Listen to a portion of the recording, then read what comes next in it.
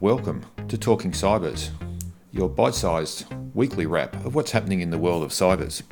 Today, it's Friday, 27th of August, 2021. So what's been happening this week? Well, the big news has been the release of the AOIC Data Breach Notification Report. The Office of the Australian Information Commissioner now releases their reports every 6 months. We are now 3.5 years into Notifiable Data Breach, and there's been zero demonstrable change. Yes, there's been a very slight reduction in reportable breaches for the last 6 months, but on the whole, there's been no change in the whole 3.5 years. The other thing that there's been no change is the healthcare sector still remains to be the number one sector that gets hit by breaches, and of course, the ratio of external to internal attacks is about 2/3 to 1/3. So it's a policy failure and an operational failure that 3.5 years in, we're still seeing exactly the same amount of organisations reporting data breaches in exactly the same way.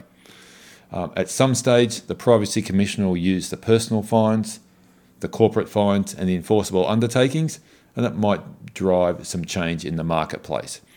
But after 3.5 years, I'm really not seeing it. And it's one of those levers that just isn't working in online. What else is happening? So we had this week new legislation for the Australian Federal Police and the Australian Criminal Intelligence Commission, allowing them to gain access to networks so that they can delete, alter, modify content. This has been hugely controversial, but I think it's a good thing to give them more powers. And we need a lot more in the disruptive armoury of our federal law enforcement agencies. Realistically, they're not going to fly to Russia or anywhere else in Eastern Europe and lock up the bad guys.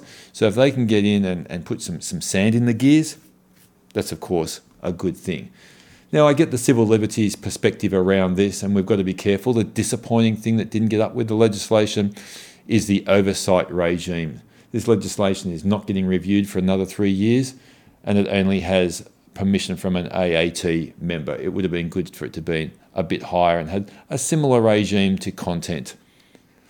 But we'll see how it plays out, and hopefully the agencies will use it. Of course, it's focused on child abuse material, and of course anything that protects a child from being abused anywhere globally, got to be a good thing. And thirdly, of course, we've got the trial of a stay-at-home app in South Australia. Of course, we all want to start travelling again, nationally and internationally.